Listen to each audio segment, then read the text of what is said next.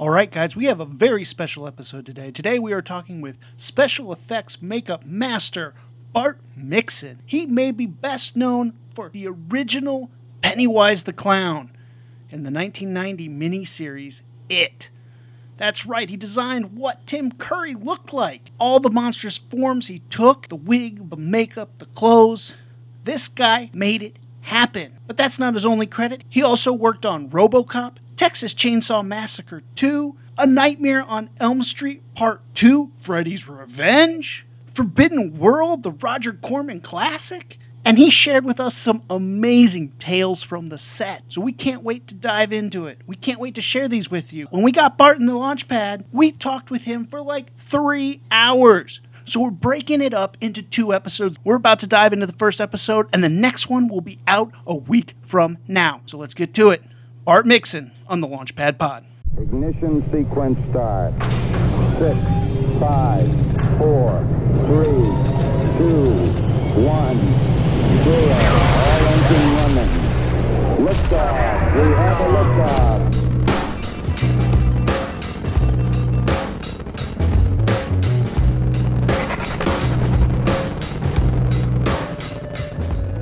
All right, Rumi, we're here at the Launchpad, and we have a special guest today. Rumi, who do we got?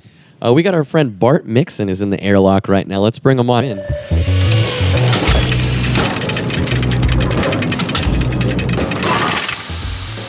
Bart, welcome to the Launchpad. Hi, thanks for having me. Bart Mixon is a guy that I met doing... We were doing a bat makeup for Grimm, for NBC's Grimm, in, I guess it was probably like 3 or 4 years ago. The one at the promo at Universal? Yeah, Universal. We were shooting on the Universal backlot. It was kind of cool. We were in the woods. I knew that Bart was a pretty well-credentialed and well-pedigreed special effects artist. But Bart, can you just tell us some of the stuff that you've worked on? Oh, gee. Brag a little bit. There you go. Okay, well, going back to, I worked on the original Robocop, the good one, as I like to say. That's one of my favorites, all-time favorites. That is a good one. No argument there. Nightmare on Elm Street 2 and 4, Hellboy 1 and 2, Ooh. Fantastic Four, the Michael Chiklis Fantastic Fours, all 3 Men in Blacks, all the Ring movies. The Grinch, Planet of the Apes, Gremlins 2. I wish you guys could see Ruby's face right now. He's got a huge grin on his face. Fright Night 2, and of course Stephen King's It. He's most well known for that. You get accosted at cons and everything else that you go to because you're known for that show specifically, right? I don't know if accosted is the word, but yeah, it is nice. I've been on location like in Mexico or Europe, and what I've worked on has come up in conversation, and that's the one that everybody really responds to. So I was having lunch with Rick Baker a couple of years ago when we were doing Ring 3. He had a cameo in it, and he was saying nice things about, Pennywise. And I was just saying then that it's nice to have one, I don't want... People say it's iconic. I'll let them. I won't say it is, but I won't say iconic. It. I won't. There you go. Thank you. I'm glad one of you guys did. Yeah, but, obviously people like Rick Baker and Stan Winston have got a career full of, iconic and memorable, characters. So it's nice to have one that you can call your own. So Pennywise did for clowns what Jaws did for the beach. I mean, it ruined it for so many people. It was so horrifying. And one of the things that I propose is, I think a lot of us saw it when we were way too young. When that first came out, what was the reaction that you saw when that miniseries was first released? I mean, it was certainly well received. It was, I think, the biggest thing ABC had up to that point. I think the popularity of it has been kind of a slow growth. I mean, at the time, I was hoping, like Todd McFarlane used to have the movie Maniacs. Oh, yeah. And I was like, where's my Pennywise, figure with the interchangeable heads? And for the longest time, and it might have been a rights issue, but there wasn't a lot of It merchandise, which always frustrated the hell out of me. But in the last few years, it certainly picked up, and I'm sure a lot of that has had to do with the new movie. And I think the rights finally landed at Warner Brothers to where somebody can license, images of the original one. If you guys know of anything that was generated like in the 90s or early 2000s, It related, I'd like to know about it, because I certainly don't. But it is great now. Like I was in Walmart a couple of months ago, and there was a Pennywise shirt for $7.50.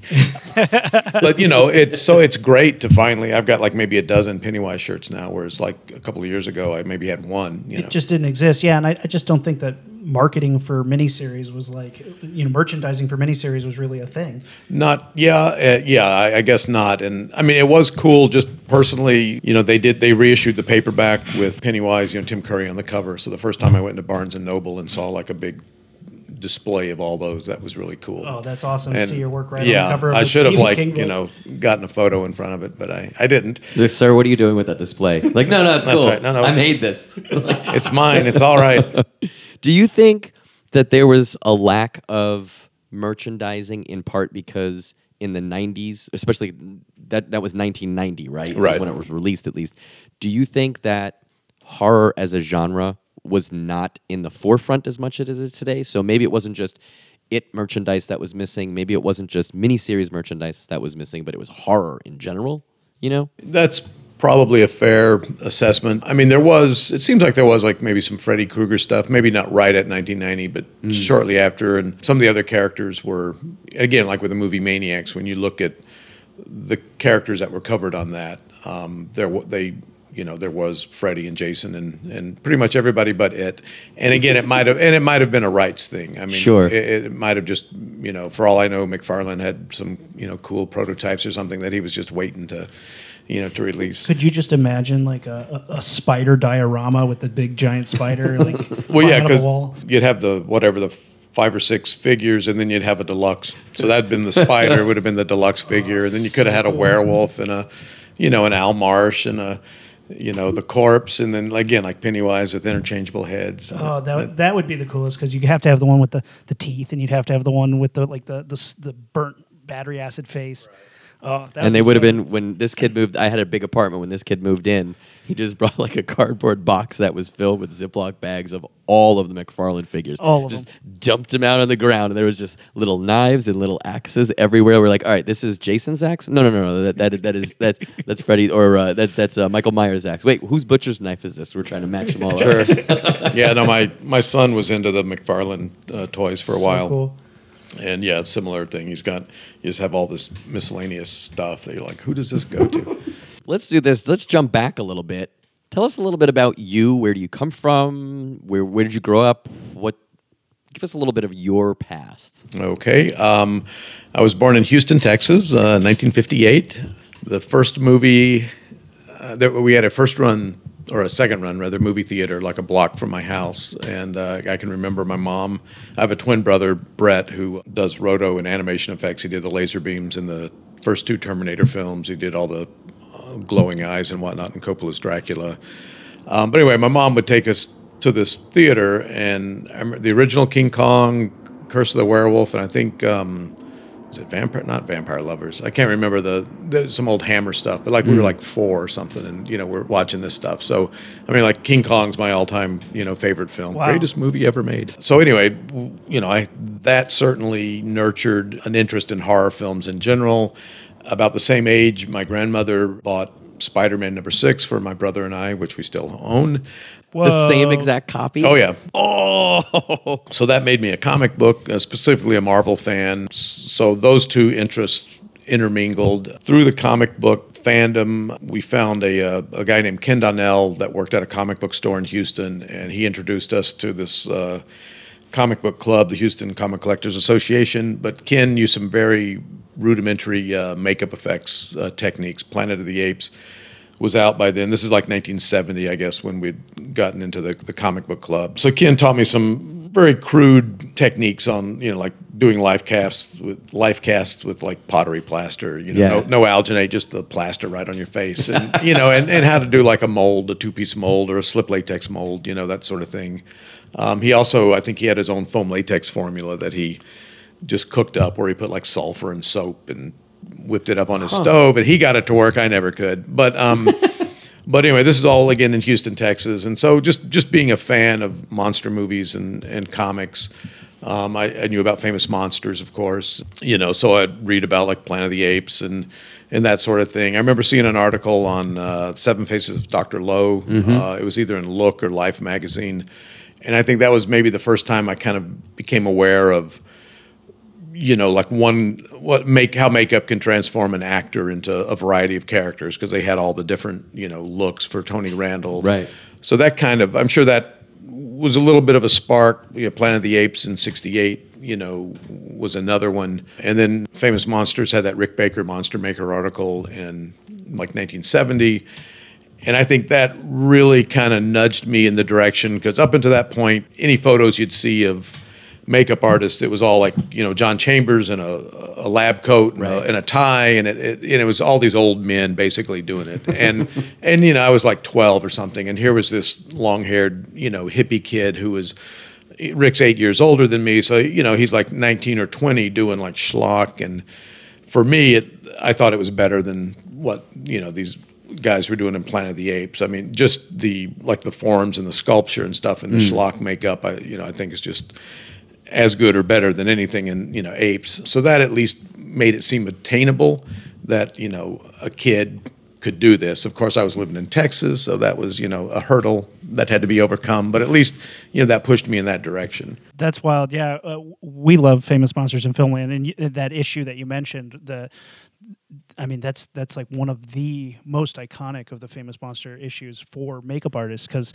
that was the one that really showed what could be done at that time, and really, I think, inspired a lot of people to move out, pick up a makeup kit, and start making monsters. Yeah, and it's different depending on the age group of people you're talking to. I mean, obviously The Thing inspired a lot of a different generation, but for people of my age, the Rick Baker Monster Maker thing really was a spark for a lot of us.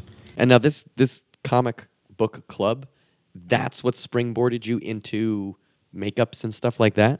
The same group of people? Well, again, I through that club, I met this friend of mine, Ken, that again taught me some very basic, makeup techniques. I had another friend who I met separately, but he was also part of the club, this guy, John Fishner, who taught me some basic sculpture. I took sculpting lessons from him when I was like 10 or 12, and he was a stop motion fan. He's since done, I know he's done some like low budget stuff in Texas, since then. But this club also sponsored the comic book and science fiction conventions that came to town. And in fact, John Fishner had a couple of cons called Spectrum Con that in '76 he had Jim Danforth as a guest. In '77 he had Rick Baker as a guest. And up to that point, the other conventions were more nostalgia oriented, so they'd have like Kirk Allen or whatever. It'd be more like B-movie and serials and westerns and stuff. But Fishner was more of a special effects fan. So again, he had Danforth, and then he had Rick Baker. So that's where I met Rick Baker. That was 1977. That was the same convention that Steve Johnson and Matthew Mungle met Rick. Mm-hmm. They were both a little further along talent-wise than I was. I admit some of the stuff I had the nerve to show Rick then was just complete crap, I'm surprised he, gave me his phone number and his address, and, he would even talk to me after, Sometimes it's about the passion, though, like just showing up and being like, hey, I'm way into the stuff that you're doing. Like that, people respect that regardless of what you've what you're showing them. Yeah, I trust he saw something. I mean, because we did keep in touch, and he's hired you, right? Well, and I've worked for him a number of times since then. But yeah, this was again 1977. So that's it. It must have been so different. Like I always joke about it, but it's true. I feel like I was born about 10, 15 years later than I should have been. Right. And hearing a story about a sci-fi and comic convention, whereas now I don't even think that type of thing really exists anymore, because both of those areas of pop culture have gotten so big that they now are their own entities, and you couldn't really, in a big place. I'm sure there's little towns that have stuff, but I'm imagining you in Houston having a group of people or a place where you can go and celebrate both comics and horror movies and effects and stuff. And I feel like you and I being as into comics as we are, I don't think most people, maybe you're a little older than I am, maybe your generation still has that passion for comics, but I feel like most people my age don't really care about comics anymore. And I'm generalizing. Right. But well, no, I mean, like I look at the state of modern comics and also of a lot of the films, and I think if I was born later, I don't think the stuff would have interested me to the degree that it did to inspire me to get into this line of work. I have no idea what I would be doing,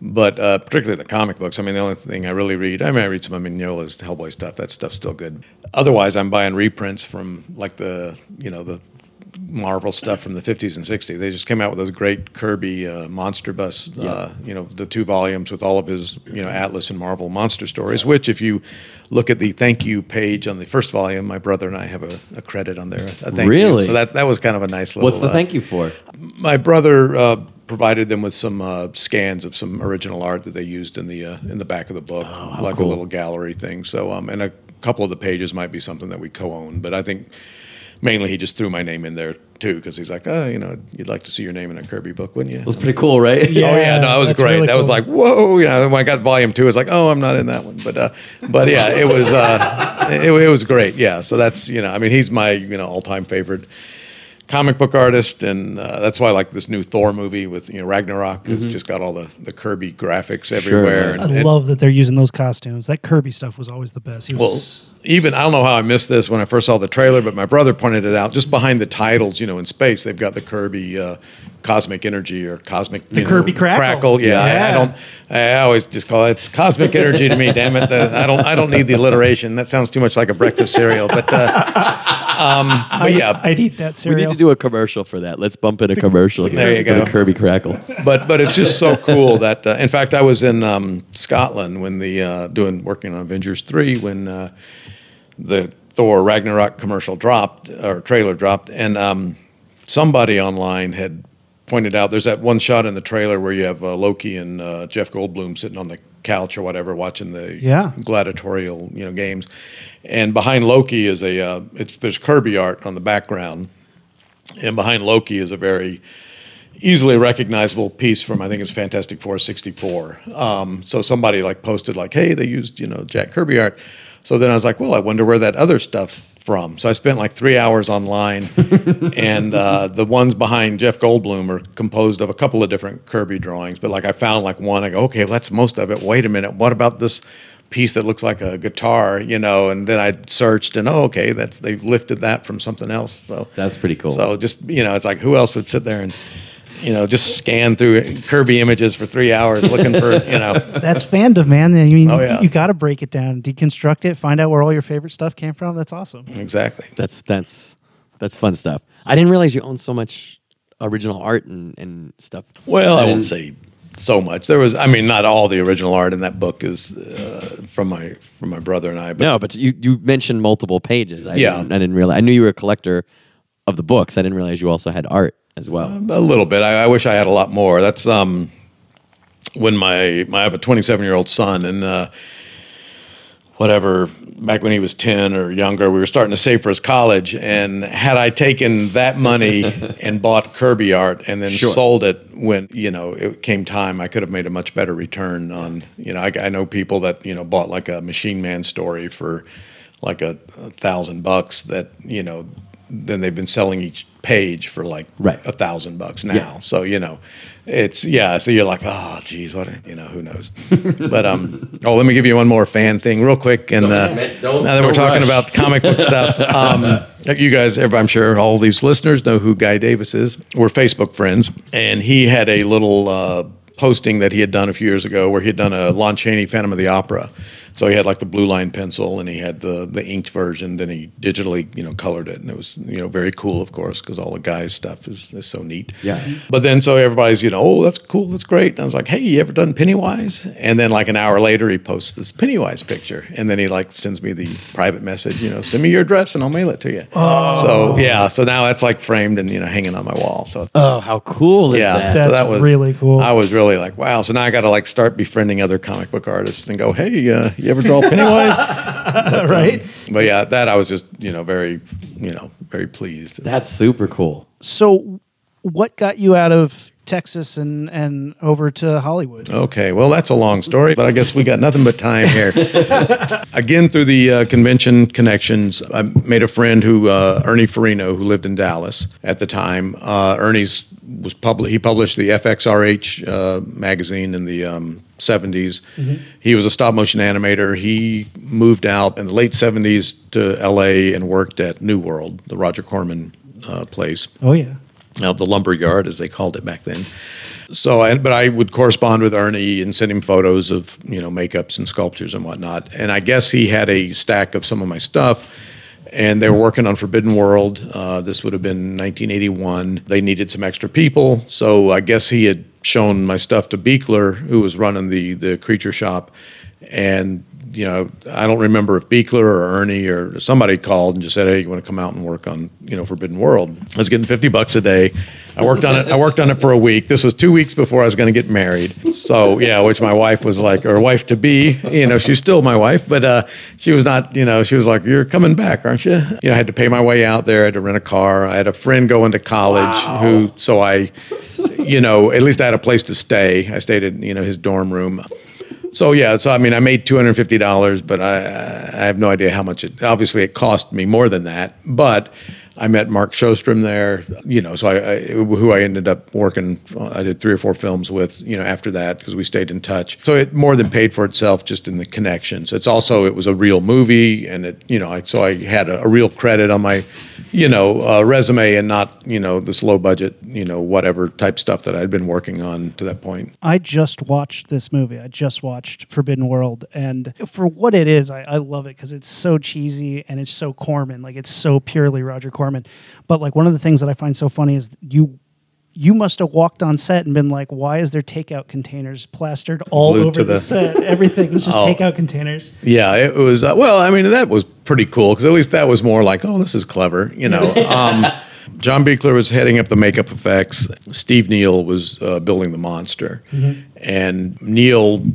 I think this was only Beekler's first or second movie or something. It was one of his, whereas Neal was a little more seasoned. So Neal had a pretty 9-to-5 attitude. He's like, time to go home, and he would just leave, and then Beekler's like, oh, we'll stay, we'll do it, and then meaning us, because I think Chris Biggs was on that too. So we picked up a lot of slack that like that when the creature dies at the end. Yeah. I don't know if Neal had anything in mind for that, but again, Beekler took it upon himself that we were going to do this effect. So we ended up building this. We had like 1x4s, and we built this like crappy wooden frame that it was like a Chinese dragon, like you'd see in a parade. They had like a polyfoam pull of this monster's head on the front of it. I'm not even sure what made up the body. If it was just like plastic bags. It looks like trash bags covered in liquid latex. It probably was, because he like when they kill him and he like vomits all that pink goo. That was polyfoam. That so they had. I think it was Mark and one other guy are inside, dancing around, making the thing move, and me and some other guy are outside, like stirring up this foam and then handing it under the thing, and then they're like dumping it out of the mouth as it's expanding.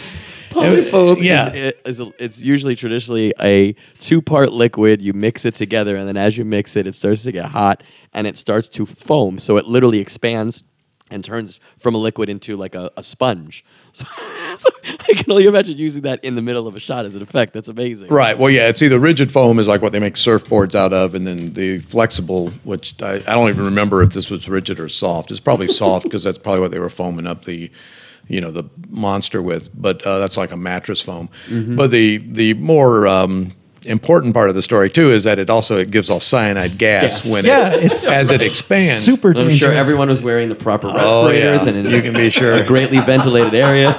In fact, not to jump ahead too much, when I was doing Pet Sematary 2, we're in Atlanta and we're having a meeting on one of the stages one day, and they're building a set out of foam. So you walk into this set and it's just like this London fog. I mean, there's so much just cyanide fumes and shit in the air, But standing in the middle of the stage is like the director who's like 4 or 5 months pregnant and all these other guys. And like I come walking in and the first thing I go, this is poisonous gas that we're standing in the middle of. Cyanide. Yeah, I go, this is literally cyanide. So at least they all did an about face and went outside and we had the meeting in the, the fresh air. Oh, let's see. I got some other Forbidden World. There was, remember the tumor? Yeah. That was Beekler took an orange, painted latex on it, then cut it and turned it inside out, and then that was a tumor. And then he stuffed it with with steak for with fat bits? and stuff hanging out. Oh, yeah. So it was somebody's job to, at the end of the day, they'd put it in an ice chest and, put it on ice so they could use it the next day. But of course, you come in and it's like, hey, where's the tumor? And it's like, oh, I don't know. I guess somebody must have left it on set. Oh, no. So exactly. So it was very easy to find because you just, I remember walking in and just kind of taking a couple of sniffs and like, oh, there it is. Follow your nose. Yes, it was horrible. To give people just a quick moment for what this tumor is, spoiler alert, but they find out they can kill the monster with cancer, and there's a doctor who through the entire movie is smoking, and he's like, I have cancer, so let's use my tumors to kill the monster. And they're like, great, how do we get him? He's like, cut me open. And so they're like, we don't know how to do that. I'll tell you. And so he's lying on a table, and he's just basically, yep, just cut right here. And they start cutting him over. He's screaming and stuff, and he's like, reach to the left a little. It's like, no, this is the worst plan you could possibly come up with. But they pull out a tumor, and then they're like, how do we get it in the monster's mouth? And this guy literally runs over and starts punching it down this creature's throat. Which then leads to the polyfoam vomit, yeah. Well, you remember the movie better than I do. I literally saw it this week. Those movies are our bread and butter. I've been out in L.A. now for, I think, just about 12 years, 13 years, something like that. But starting the first week I was out here, we started doing Shitty Movie Sunday, which is just like what it sounds. Right. And as long as I've been in town, and now that I moved in with my wife, as long as my wife doesn't need the living room, we do Shitty Movie Sunday.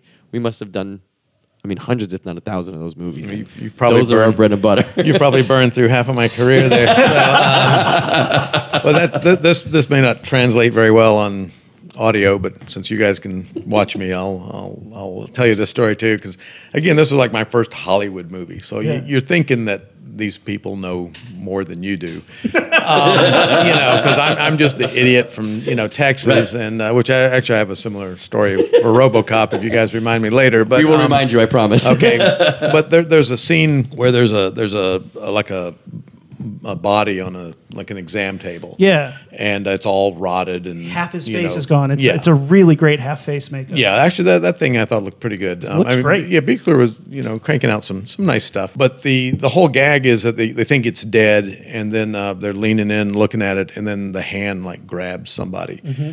So I'm there looking at it, and it's like a 4x8 table, and this thing where they got a hole cut so you can stick your hand up at the wrist to do the grabbing.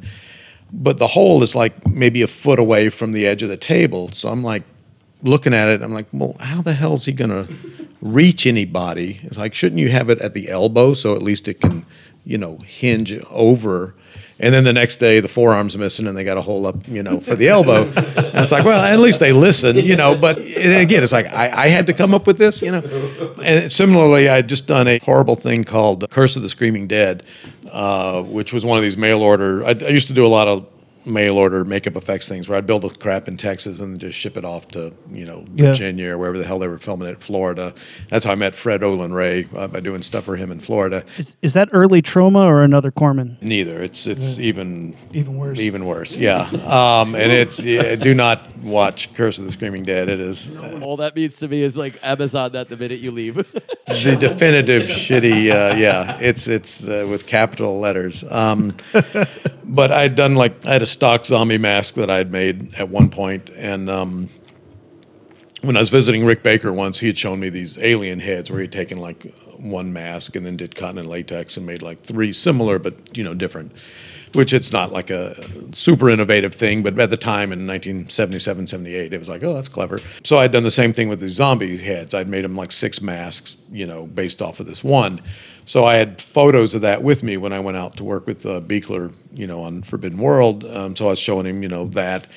And then I guess he was impressed by it because I forget the next thing he did for Corman, some sword and sorcery thing, I think. But again, I was keeping in touch with Mark Shostrom, so he goes, oh, well, we're making these zombie army, and and what we're doing is just what you did. We're taking one head and then we're altering it and making multiple heads. I'm like, well, okay, at least he knows a good idea when he sees it. And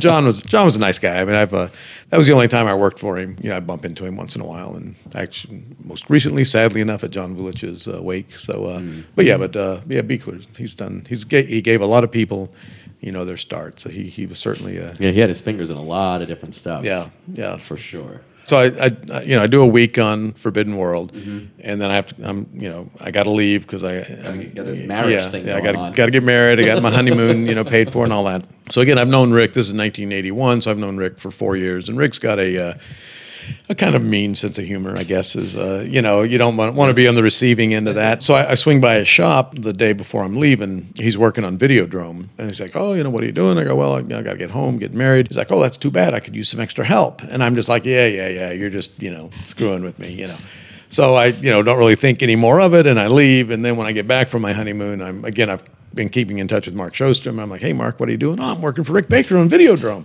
And I'm like, crap, he wasn't kidding, But had I, hey, honey, I'm not coming home, that would have been, a whole nother thing. And we also went by the Thing shop, but we couldn't get in. So that was frustrating. So anyway, but then I did meet. So I kept in touch with Mark Sjostrom. Then I did Raw Courage with him in '83. Nightmare on Elm Street in '84. Or no, The Supernaturals in '84. Nightmare on Elm Street 2 in '85. And so I was slowly building a body of work and portfolio with some real movies in it. Yeah. So then when I did, after I did Chainsaw 2 and Robocop in '86, then I moved out to LA in '87. So. Wow. That just gives us so many launch off points for just like movies that we love. Where do you want to go first? Thinking about your career, what's one effect that you did that you were super proud of, super happy with how it turned out, and just love it from start to finish, from any project that you've worked on, any either overall film or a character or a specific effect? Right. I think certainly Pennywise, because as anybody that works in the effects biz, a lot of people, seldom do you really get to do something start to finish, So, I've worked on a lot of great stuff. That's like when I tell people like, oh, it's nice to have one iconic character. They're like, oh, you've worked on a lot of iconic stuff. And it's like, well, but I didn't, design The Grinch or I didn't design Robocop. I got to help apply and whatnot. And it's great to be a part of those. But Pennywise, it was my designs, my sculpture, my application. So at least that one, I think, kind of fits that definition where from start to finish, it was my my baby. One thing we did, I was happy with on Fright Night 2 that I don't think anyone else had done at that point, but I think it's probably been imitated a bit since then. The Regine bat creature that's in the elevator, basically was like an over-the-head mask with like the muzzle and stuff built out from the face, and a lot of stuff that people would do at that point. Everything was outside the mouth, and there would be like a black cloth in the back, and you'd have maybe an underskull or whatever, but there was never really any depth to the mouth. If it opened its mouth, you'd just kind of see this black in the back. So I didn't want that. So we worked out a way to where she could have, like this probably 3 or 4 inch denture on the outside of her mouth, and then on the other end of it went into her mouth and clipped over her teeth. So the upper palate extended from outside of her mouth into her mouth. Oh. And then on the lower teeth were on like a jaw piece that went around her lower jaw, but the tongue clipped over her lower teeth and then went out of the mouth into the lower jaw. So when she opened her mouth, you had the depth of her, you're looking down her throat. So it just made it, seem more organic. And that's super cool. We painted like the sides of her mouth so they just look like the back of her throat. And so it was a neat illusion that, again, I don't think I can think of anyone who had done that prior to that. And then afterwards, suddenly there was all the, we got the teeth on the outside that then clip into the... Right. Oh, where'd you get that idea? But other stuff, like when I was working on Mark Sjostrom's team on the Elm Street 2 transformation, we did all the Jesse effects, like the eye opening up in the back of Freddy's throat. That was just something that I, hey, what if it did this? And, Oh, how cool. So just, thank you. I always thought that was a nice visual. Then like I was working on Insidious 3 a couple of years ago, and they do the same gag in there, but it's, digital. And it's like, hey, where'd you get that idea? So it's like, look, I'm being ripped off. We were just talking about Freddy 2 because like that one, it's not the same as the rest in the franchise. It's bad. We told each other we weren't going to say that, but I hated it, but whatever. I'm glad it has its fans. Well, let's talk about Freddy for a second. When you were working on the second one, you had seen the first one, right? Right. The first one is obviously at this point a staple. When that one was released and it first came out, or let's say right around the time you start working on the second one, was the first one getting to that cult status, not even cult, but that classic status that it is today? Did everyone know it was this great movie? Yeah, we were, at least, on the makeup effects teams and stuff. I mean, we were very jazzed that we were very aware that we were working on the sequel, and we were all excited because of that, because we were all fans of the first one. I mean, it was back then, those kind of movies were few and far between. You know, you get Halloween or Shockwaves, and maybe you were lucky if you got one a year, right. You know, and that actually come out at Halloween, oddly enough, you know. But so yeah, we were excited that we were working on the Nightmare on Elm Street sequel. In fact, the producers, which I don't know if this was Mark's smartest business move or not, but Mark had a relationship with the producers more so than Kevin Yeager did. So as I understand it, they basically offered Mark, like, you can either do Freddy or you can do the transformation. And Mark felt Freddy had already been done and that he would be able to shine more with the transformation, which, I mean, we were trying to do like an American Werewolf, you know, kind of showstopper, which I think we succeeded. And Mark was certainly riding the wave there in the 60s. I mean, Evil Dead 2 and From Beyond. And I mean, he was poised to be the next big thing. So, I mean, I'm not saying that, at least at the time, it seemed like he made the right decision. I mean, Kevin Yeager obviously took off like a rocket, you know, after doing Freddy, and it was constant work for him with all the sequels and the TV show. And so it's kind of hard to say if had Mark chosen the Freddy makeup, who knows what would have happened. Sure. That's interesting, yeah. That transformation is I think that's probably one of the best moments of the movie, because he's, you know, comes out of the kid's hands and like bursts out of his chest. To put that together, like, how many different setups is that whole sequence? Because you have the hand, you have the chest, you have the kid's head. Like, how many setups did that take to make it happen? I'd have to sit there and count, but basically pretty much every cut is a different effect. Wow. The script was, I think, fairly vague, or at least I remember I did the storyboards for Mark for that sequence, and Mark had some specific ideas. So I remember I boarded the sequence as scripted, and I like purposely like made the kid look goofy, like put freckles on him and stuff, because we didn't want to do that version. So, and then I made Mark's look, you know, I drew it better, and because we wanted to push that one. So Mark designed the sequence, but it pretty much, again, every cut is a different effect. So I mean, we had 11 weeks to build everything. And we also did the tongue when Jesse's making out at the party with his girlfriend, and he's got the long tongue, which I mechanized that. Mark took a stab at it, and I think Anthony Schau did, and Greg Punchatz was working with us. I don't know if he did or not, but they all failed miserably at mechanizing this tongue. And so then I was giving it some thought, and I guess kind of seeing what they were doing and, you know, what wasn't working. So like I came in and I go, today I'm going to build the tongue mechanism to end all tongue mechanisms. And they're like, oh, yeah, sure. So then I put one together, and it was pretty much, I guess, standard fare for what they do now. It was like a spine with like ribs or plates, you know, and then 3 cables. It was like a triangular, like a set of increasingly larger triangular plates that, you know, had cables. So it was 3 that, you know, depending on the way you pulled them, you 2 would make it go up, or the 1 would make it go down, or, you know, 1 or 2 into the side or whatever. Anyway, it worked, so we shot it with it. And then when Mark was doing From Beyond, I heard he had pulled that mechanism out and was showing it to like Dave Kinlan and the guys who were doing his mechanics, like, here, you know, make stuff like this. So that was kind of flattering. So again, it's just like, oh, I guess this will work. It was like popsicle sticks and, you know, dental acrylic and, you know, pretty crude stuff. Again, so yeah, you'd have to, I mean, there's probably a good half dozen or a dozen pieces. It's amazing. Well, it works, you know. And it is, so well. We were talking about it before you came. We were coming up with some of the stuff that we wanted to talk over with you. We wanted to hit that movie, and we were like, both of us immediately were like, the best part of that movie is when Freddy comes out of him. The whole movie really hinges on that moment.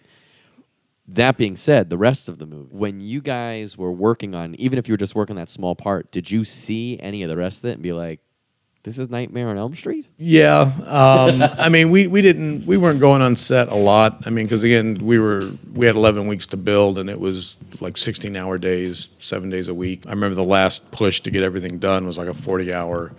You know, it did seem a little off model, I guess. Yeah, that's a good way to say it. And in fact, it was real weird. I remember some early meetings they were having. The production came super close not to bringing Robert Englund back. They were oh my gosh. Yeah, which is like, that would have been. Oh yeah, that would have killed the franchise right there. It's like, you guys don't even recognize what's making your movie work. I mean, that's why you have characters like Pennywise or Freddy or that are memorable, is because you have a real actor, you know, in the makeup. I mean, that's why everything that Ron Perlman or Doug Jones does, you know, is so cool, because it's not on some lumbering stuntman. It's Yeah. it's on an actor, and they would have just. Because they just, well, he's in the dark. You never see him. Why does it have to be, this expensive actor? That's what they do with Jason or whatever. And it's like, hey, you guys are out of your mind. Right. So thankfully they didn't do that, or I wouldn't have worked on part 4. Oh, there you go. I remember when the original V miniseries came out, I was really into that. And Robert Englund is in that Right. as a visitor, but I don't know that we ever see him in the lizard face. But he's definitely like a nicer one. Like he's not a malicious guy. Yeah, he's the friendly one. Right. And I remember my dad, I watched it. It was like one of the things me and my dad did together for sure. Like whatever that week was or 2 weeks, we watched every episode together. And we're sitting on the couch, and I remember my dad was like, see that guy? That guy is Freddy Krueger. And like I understood that this was not real. Even if it scared me, I knew it wasn't real. So when he said, this is Freddy Krueger, I remember in my mind being like, not afraid of that anymore. Like Right. he was this little nerdy little visitor guy. Oh, I was yeah, like, well, in that case. Yeah, he was not intimidating at all when you out of makeup. But that was another reason for me that I hate Elm Street 2, is the visual of Freddy in the first one. Like the sweater is oversized. Sure. And he looks like Buddy Ebsen or something. I mean, he's like all disheveled and baggy clothes, and he's very lanky and just this real kind of skeletal, weird, looking figure.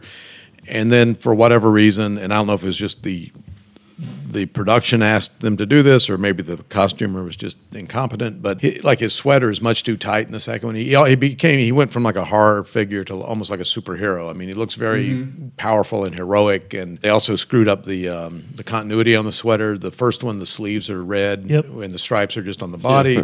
Yeah, and then on the second one, suddenly the whole thing's striped, and it's just like, well, you can't look at the damn, You can't even get the sweater right. Yeah, and I forget what her name was, but I remember because we had done the Supernaturals with the same costumer, and Mark didn't care for her much. He always said he wanted to take an unabridged dictionary and hit her in the throat with it. So I think he might have had a problem with her. But and that was the other deal. Like we're doing the transformation on Jesse, and again, like every cut is a different effect. So we needed 12 shirts that we could chop up, because we had to go through the back on one, and one had to go over this mechanism or whatever. And she's like, oh, well, this is, these are very hard to find. These were, and it's like, oh, well, you picked the most unique and difficult to duplicate shirt for the scene where he needs, multiples. It's like, what the hell were you thinking? So just that kind of crap, So, but anyway, but it's, I think it's definitely the highlight of the film. Easily, yeah. I remember going to see with some friends back in Houston, and just being like, so horrified by it. Which I had a similar thing. I worked on Chainsaw Massacre 2, which at the time, I've gotten a little warmed up to that one a little bit, but at the time I didn't really care for it. And I remember I was working on Robocop when Chainsaw 2 came out, and I was like, hey guys, I worked on Chainsaw 2. It's, we ought to all go see it. They're like, hey, we're busy. So I went and saw it by myself, and I was like, when I came out, I was like, thank God these, my coworkers didn't come see this with me, So, but nice again, job, kid. I think it's aged better. I mean, I've seen it a few times recently. Mm-hmm. It's a lot of fun. It definitely is such a departure from the first one. And the first one's so iconic for what it did and what it did for the horror genre. And the second one is kind of fun and goofy in a weird sort of way. But like you said, if you're not in the mood for a direct sequel to the original, in that same vibe and style, it's like, it's a good time. There's a chainsaw fight. Yeah. Well, and also the script for it I really liked when I read it. Yeah. There's so much that's not in the final cut Really? that was in the script. So I think a lot of it I was distracted by that. Like, hey, where was that? Why isn't that there? So I think that was part of it. But then again, years later, I've revisited it, and again, I'm less harsh on it. I think it does. I think it has aged well. So, but like you say, it's not the same thing. So if you're expecting that, you're not going to get it. Yeah. So for Texas Chainsaw Massacre 2, what did you specifically do on it? I was on Savini's crew for that. I was still living in Houston. My brother was living in L.A., and so he knew Like Sean McEnroe worked on it. We knew him from Rick Baker. My brother had met Mitch Devane and John Vulich and guys like that. So through him, I knew it was coming to Austin. So I had been in touch with Savini since before Creepshow. I remember I sent him a package of samples and stuff when he was crewing up for Creepshow. And in fact, I think I seem to recall him going like, "Oh yeah, I got your stuff." He goes, "It's too early to say, but you're definitely in there in terms of being on the crew." So I'm like, "Yay!" So then I don't hear anything for a month or two. So I get back to him, and he's like, "What? No, I've already got my crew." I'm like, "Good, damn it." So anyway, I was trying to get on Chainsaw 2. Finally, like I was calling him and stuff, and Vulich told my brother to tell me. He goes, "Tom's never going to hire you over the phone." He goes, "Just get in your car and drive out there and meet him, and then he'll hire you." So I drove out there on the weekend, met him probably on Sunday, and then he hired me. So I drove back to Houston, quit my job. Went in my job Monday morning, quit, and then I had my car packed, and then I just drove to Austin, and then worked on the show. So by the time I got on it, all the characters had been assigned. McEnroe had Chop Top, Mitch had Leatherface, and the hitchhiker dummy. Vulich was doing the old man, and Gino was doing the skinned guy. So I was just doing kind of general lab stuff. I ran foam on the show before we started shooting. Once photography started, I assisted Sean a few times with the Chop Top makeup, and then they would make them up in the shop and send them to set, and then I'd go to set and watch them. I did the Leatherface. I did his lips and eyes for underneath the mask. The lips were there was a material called Elvasite, which I don't think anybody uses anymore, but it's basically like scar plastic. It was a resin and acetone that you would mix up, and depending on the ratios, you could get it thicker or thinner. Like the scanners, the bulging veins, those were Elvasite appliances that Dick Smith developed, and then you mix it up thinner and more of like not really a paste, but kind of like toothpaste or something, and then you can do build-up stuff with it. So like the ulcers on Leatherface's lips were, built up with that. And basically I just, would watch set and help with that sort of thing. When the guy gets killed in when Chop Top goes to the radio station, and I forget not Stretch, whoever the guy that gets skinned, when he gets beaten to death with a hammer, Toby wanted some hammer wounds on him, so like I did those out of the kit, that's probably one of the few things that I can say, hey, I did that. The other thing I did do on it that got cut out was we had this is one of my favorite chainsaw stories. There was a sequence in a parking garage where some like drunken college kids encountered the Saul family, and they get all chopped up, and one guy was going to get his hand cut off, and then you were going to see the hand laying on the ground, and it like flips him off, the severed hand. So they hired an amputee, a guy who I forget how he had lost his hand, but he had fairly recently lost his arm. So he came in the shop, and I took a life cast of his stump and sculpted the piece on that, and then I think it was John Vulich's hand that we did the other part to go on the wrist for the hand, sticking up from the ground. And while I'm doing the guy's cast, and it's like, oh, you're going to be okay, doing this, because like we're cutting your hand off in a movie. And he goes, oh, chainsaw, it's going to be cool, and he's all jazzed. And then the day it works, I believe John Vulich did the makeup, and he gets the stump on the guy, and he gets it blended, and he puts the blood on it, and the guy's like, no, and he just like took off, and he couldn't do it. He's like, too soon. Wow. Yeah. Oh, so no. I think I remember I was coming into the lab to see how it was going, and like I'd seen the guy like out in the parking lot, just like diminishing in the distance, and Vulich just like, oh yeah, he'll be back in a minute, and I'm like, I don't think so. It's like I think I just saw him, booking it. So I think they rigged something else so that I think in the edited footage there is a version of that scene, and they may have still used the severed hand. So again, the only thing I got to sculpt for the movie pretty much got cut out, right? Because this guy, because the guy cut out. Yeah, it's like, damn it. Wow. You know that I do practical stuff. Rumi used to do practical. Now he does digital. But we've both put our time in the trenches of making stuff, bringing stuff to set. There's definitely, in at least our careers, there's been situations where we made something and it looked great. Then we brought it to set, and it either didn't look as good on set, or when we saw it on film, it didn't look as good as it did in the shop. Or vice versa, where you look at something and you're like, shit, I don't know. How is this going to work? And then you bring it on set and they love it. Do you have either one way or another, anything from either Texas or any other show that would kind of be one or the other of those? So much of that, especially now, that's out of your hands.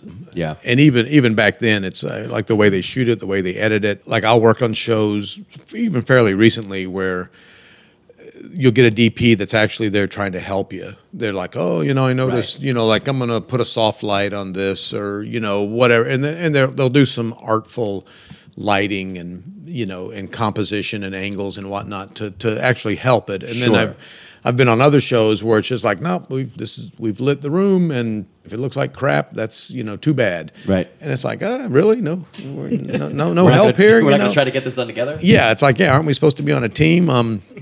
I was on it was the second Fantastic Four movie. They're doing a shot where they were like, oh, the thing looks a little shiny, and it's in a hallway with like bare light bulbs embedded. It's like in the military facility in Siberia or wherever the hell it was. But so they got these big bulbs every 10 feet down the hall. And the way they've staged it, they've got Chiklis against the wall, and he's literally right under this light bulb. It's like a foot over his head. And I'm like, well, it's not that he's shiny. It's that you've got this light.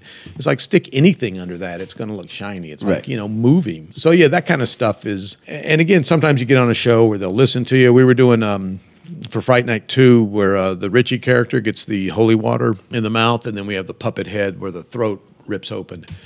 And the whole sequence, it's shot at a certain height, just like at a normal person's height, looking at, Richie as he comes in, and all the makeup stages, are all from this same angle and, same height. And then when the first time we shot the puppet head, for some reason, I guess it was to show off the effect, but suddenly the camera is like kind of waist level, like looking up. And so you're like looking up his nose, and they get the dailies back and they go, well, they don't think the head looks that much like him. And it's like, well, you're looking at him at this odd angle that you've never seen him. It's like, why aren't we shooting this at a matching angle? This should just be like you've cut away and cut back. And so then they went and did it at that angle, and it looked fine. It's it's what's in the movie. But so at least I think from that I kind of learned to. Sometimes you're kind of like afraid to speak up. But then, but then sometimes you're like, well, hey, how about doing it right?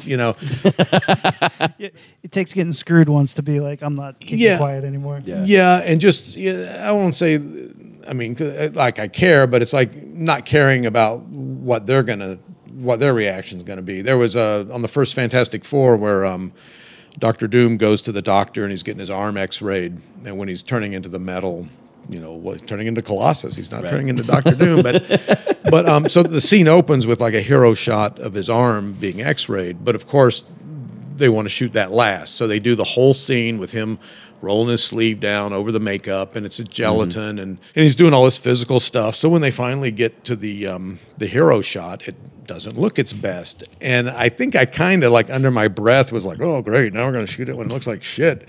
And the director's like, oh wait, it doesn't look its best. I go, well no, and it doesn't. It goes, it's gotten pretty beat up, through the course of the day. And he's like, well, do you think you can fix it up? I go, well, it'd be better to start with a fresh, just an insert of a fresh application. He goes, okay, well we'll schedule. So they did just like an insert day. I don't even know if it was on Julian. It might have been on somebody else. But had I not said anything, it would have just been whatever it was. Yeah. So I mean, there might be a more tactful way of doing it. Again, at that point, I think I was just so like, I didn't care. And I'm sure there's been some stuff where you've had to kind of pull it out of your ass or whatever, just kind of throw something together. So you're like, oh, this isn't, but then, when you see the cut footage and you're like, hey, that actually came out pretty good, Can you think of any ass pulls that when you saw the footage, you were like, wow, that looks like a good thing? Yeah. Do you have a MacGyver moment?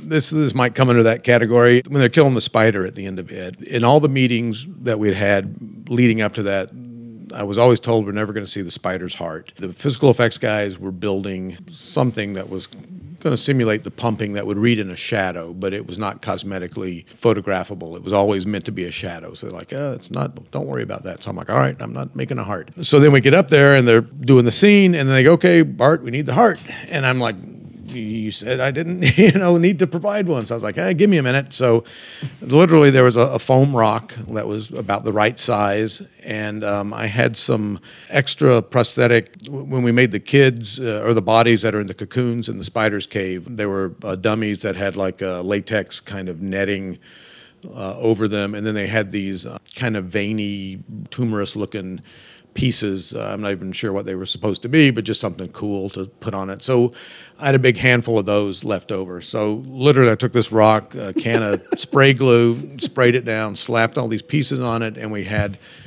some paint there that I threw on it and dipped it in the blood and like, oh, here's your heart. So, in about 2 minutes. I mean, that was literally, pulling it out of my ass. But, and I mean, it looked pretty cool. I don't think anybody thinks that it looks like a rock. No, it looks like a giant spider, eternity evil type of spirit heart. Yeah.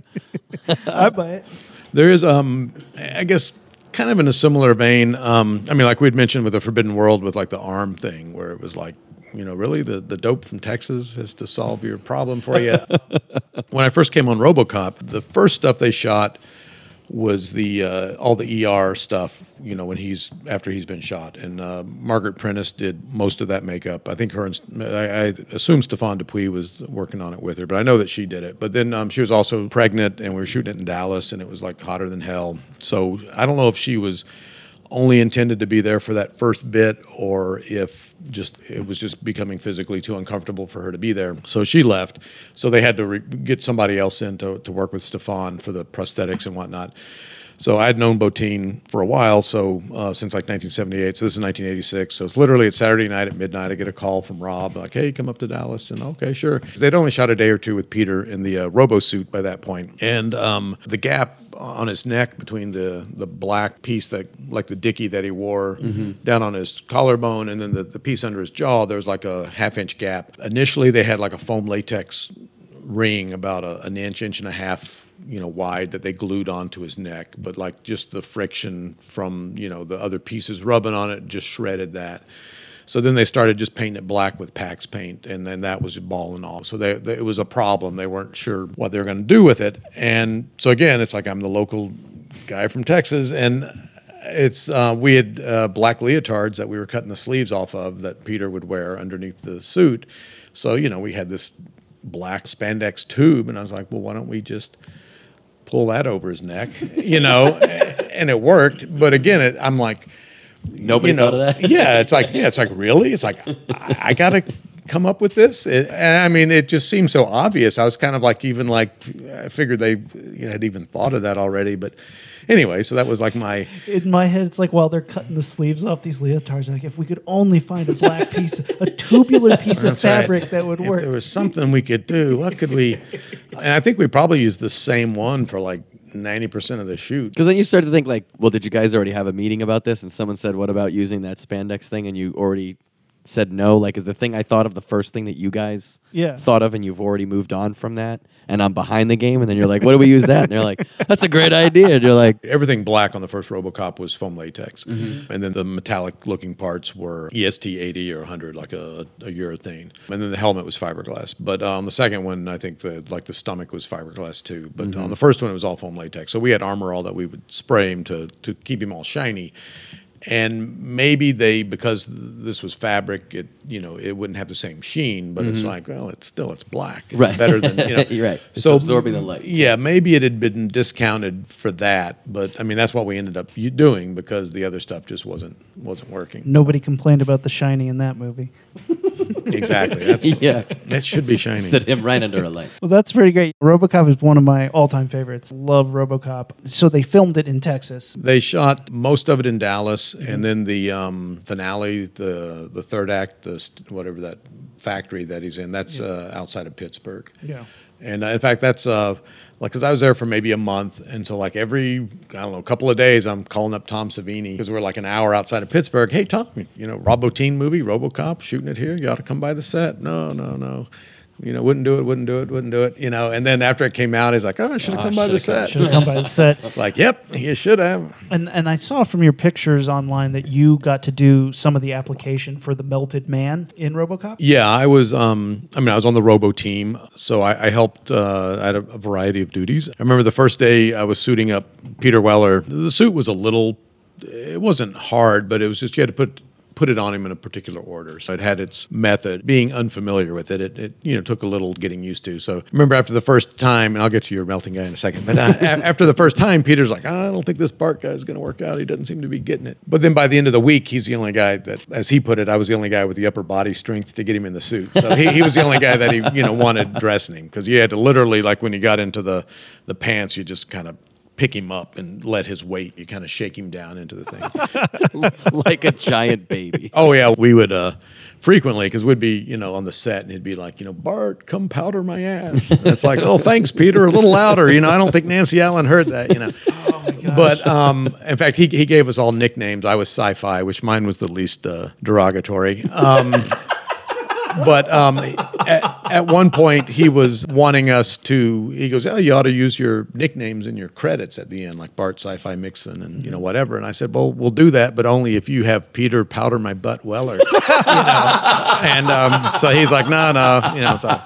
That's awesome. Here's something I've never thought of. Robocop Swamp Ass. Like, is that a problem? Is that something? Oh, it was, It is. It was, I probably shouldn't tell you this Bart one, Sci-Fi. but I will.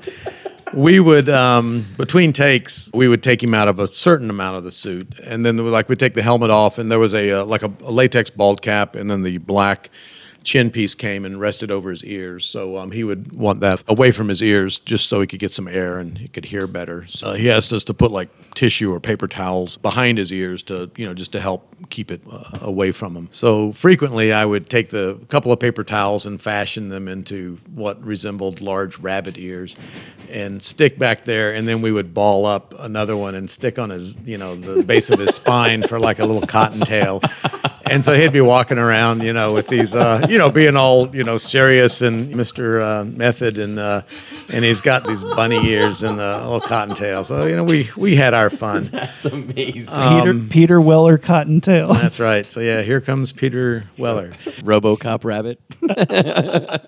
So, but anyway, so I helped dress him when he was in the first, the robot suit. When we got to the third act phase, Stefan Dupuis was the head makeup guy on set. He had just done The Fly with Chris Walas, and I'm not sure where he knew Bottin from, but Stefan and I co-applied the face. So he worked he did the right side, I did the left side, and then he painted it. Once we got it based out in packs, and he did the rubber grease, the Tuttle colors on the face, while I did the neck, the front and back of the neck and the back of the head, put that stuff on. I hadn't done a lot of prosthetic application. I did a little bit with Mark on Elm Street 2 prior to that, but these were certainly the best pieces I'd ever worked with. I think it was the first time I had used Prosaid, which is what we glued it on with. And I remember Stefan did the initial test by himself, and then the second test, he did his side and I did my side. I'm working on Peter's side, and Rob Bottin's head was literally between the two of us. So I could barely even reach Peter because Rob's head was there watching, everything that I was doing. So yeah, that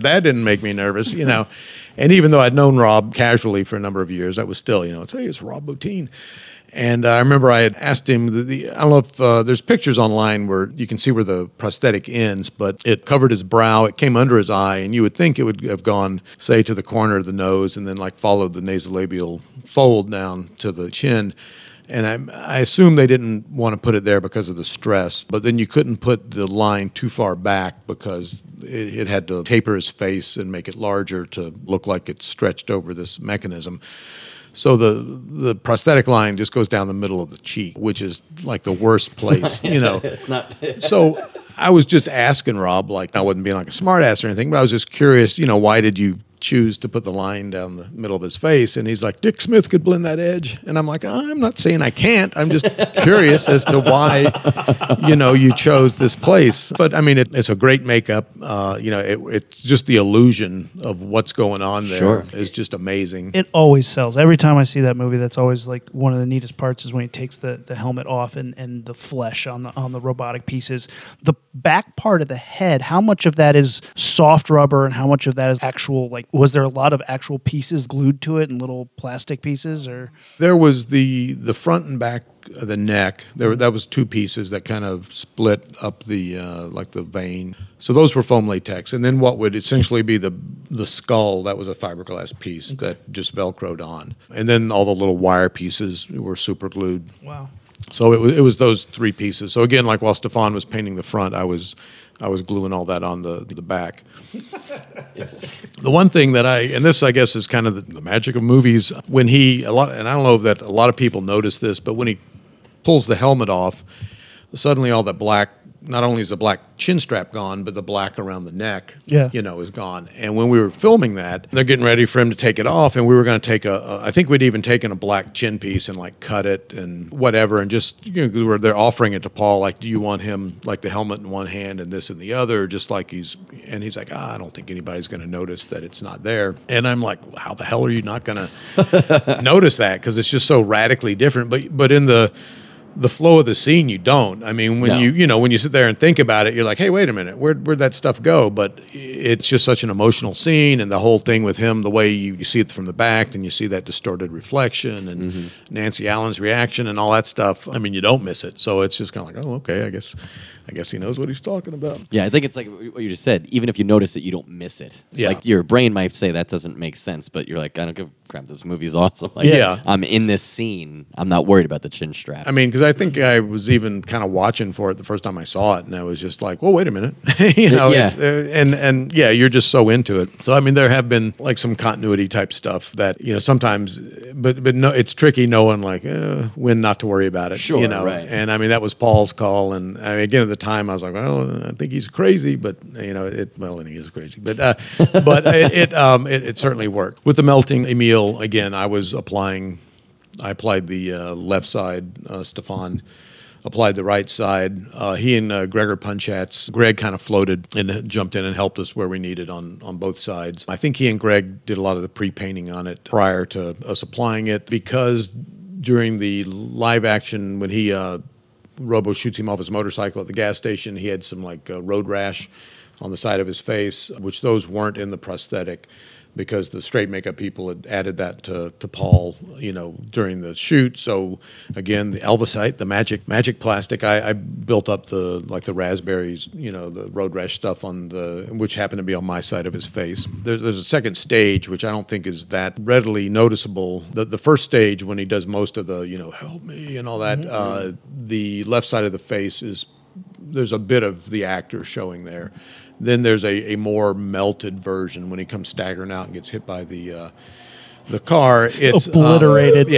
Which that was like a dummy that the physical effects guys put together, and we put the pieces on it, and then they packed it full of lunch or whatever. But I believe in that the couple of cuts leading up to that, there's another appliance on the left side of his face that's heavily distorted. So there's a slight progression, but it's not really that noticeable because it wasn't that radically different.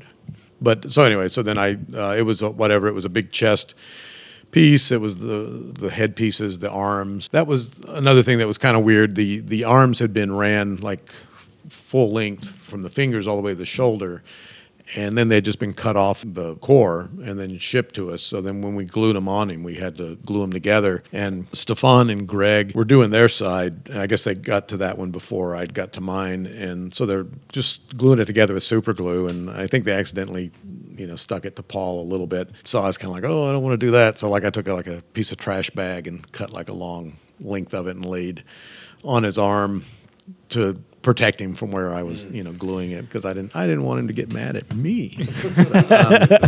But anyway, and then then we I mixed up Methicil and we slimed him up. Oh man, that's also a great moment in that movie, which is the melting guy. That's one of the best dummies getting hit by a car that I've ever seen. Just the way it hits, that whole body just blows up perfectly, and that head just comes flying off. Oh. Yeah, it just vaporizes it, which I'm sure that was just a happy accident. It's like that. There's that weird shot in there during the chase where the hubcap comes off and goes right, by the camera, and that was just dumb luck. But it's like, oh, that's so cool. When Peter Weller gets killed, that was going to be shot in Pittsburgh, but we ran out of time, so then they shot it. I think it was down in Fullerton. They did a couple of weeks of pickups here in town. And again, I was involved with that too. We had like blowing his hand off, which that was a cool fiberglass hand that was cut into sections, and then air pressure would blow it off. Then there were blood tubes in there that would, nice. But then you could clean it up and reset it. Yeah. And I remember I was taking Dermawax and filling in the cracks, and again, there's guys from Botine's crew there, and I'm like, okay, I got the wax on there, somebody want to touch up the paint? And they're like, you're the makeup guy. I'm like, oh, okay. So, so I do that. And then there's 3 shots of Peter in the third act face that I applied by myself because Stefan wasn't available for the reshoots. And I'd never painted it because I was always gluing the neck and stuff on. So like I called him and got all of his notes and whatnot. I wish I could remember the guy's name, which is probably just as well that I can't. Because Botine's shop was like, oh, do you need any help? Because normally 2 of you guys were doing it. And I was like, well, I can get him in it. It's like the only place I could really use a hand is with the painting. It's like, I think I know what Stefan did, but if like maybe the guy who painted the dummy head of Peter when we shoot him in the head, if he could be there to at least maybe jump in and help with some of the finishing, that would be helpful. So he comes out, and I remember I'm in this room, and it took forever to glue this thing on, and I get it all glued on and based out, and then I look over, and I'm like, okay, this is where I could use some help, and he literally like hands up, oh no, and just walks out of the room. What? And it's just like, what the hell did you come here for then? Then I finished it and we shot it and it was fine, but it's like, why are you here? Was it the same amputee guy with one arm? No. It was a very similar story. No, he had both hands because he was shaking them like, but he's just like, oh no. And and I'm like, all right, well, thanks for dropping by, and it's like, you just sat there and watched me glue this thing on. And then literally, right when I got the makeup done, then they break for lunch. And that's how it always happens. And of course the caterer is all happy. He's like, today we got barbecue chicken for you, Peter. And I'm like, no, you don't. So I wouldn't let Peter eat anything till after we got those shots. Because there's only like 3 close-ups. Which at least I can okay, it's that one. And in fact, there's that's the picture in my book of the makeup is the one day. Okay, I did it by myself that day. You made sure he didn't have barbecue sauce all over his lips? No barbecue sauce on his. But anyway, so I was just like, oh, that's now I'm thinking about that. I'm thinking like every time I had to do like a clutch close-up makeup or appliance or this or that, it's always like, we have ribs today or crab or something like that. It's like a good film producer would take the catering and what we were going to eat for lunch into account on heavy makeup days.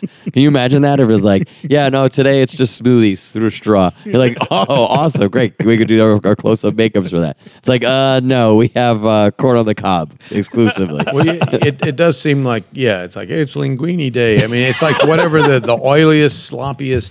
And if you're lucky, if they're like a professional actor, they're pretty protective of the makeup. Like I've been doing Paul Bettany on the Civil War and now the new Avengers movies, and he's very mindful, of the makeup. I remember I was doing some background guy on DS9 or something, one of the Star Trek shows, and this guy's like, you taking this off of me for lunch because I like to eat. And I'm like, no, it's it's taking us 2 hours to get you in it. Of course we can't take another 2 hours to He's like, this isn't going to get in the way of me eating, is it? Because I like to eat a lot, And I'm like, well, no, you can eat. You just got to be careful. It's like, open your mouth. It's like little pieces. Don't get sloppy, oily stuff. Okay. And I don't know if it was the same guy, but I remember I was doing the after lunch touch-ups and like the lower lip has come up and you're like pulling it open to re-glue it and it's just like full of rice and beans and you're just like, holy Christ, just shoveling it in there. Yeah, it's like, well, but literally it's like, what, you use your hands and just Well, I know it was a prop, but in my head I just see Peter Weller pulling out that giant Robocop spike and like hitting some ribs. Oh, there's a good speaking of that, that was a real cool hand. The mechanism, I think it was a two-part thing? One would make the fingers go down, and then the spike. I don't know if it both happened at the same time or there was a slight delay, but I didn't know that much about mechanisms and stuff. But the more you used it, it would just get loose and get sloppy. So after a while, it would just go off. A 19-inch spike. Oh yeah. So we're setting up the shot where Peter is trapped under all the rubble there, and he's going to stab Clarence in the throat, and I'm just literally just holding the mechanism, the controller, just in the palm of my hand. I mean, I'm not touching anything other than just supporting it. And Verhoeven's like, hey, now let me see the hand, because he's like figuring out where he wants it in the frame. And as he takes it from whomever, I guess the cables get pulled or something gets shifted. but the thing engages and goes off, and this spike is like an inch from his eye, and then he just like looking at me, like I did it on purpose, and I'm like, I'm like the other, I'm not, I'm just holding it. Nope. Wave your hands and run away. Yeah, but it, I mean, thank God it was as far away as it was, because it was like coming right at him. But so yeah, it's like, hey guys, you want to tighten this up a little? That's hysterical. Effects ready in 5. Jesus Christ.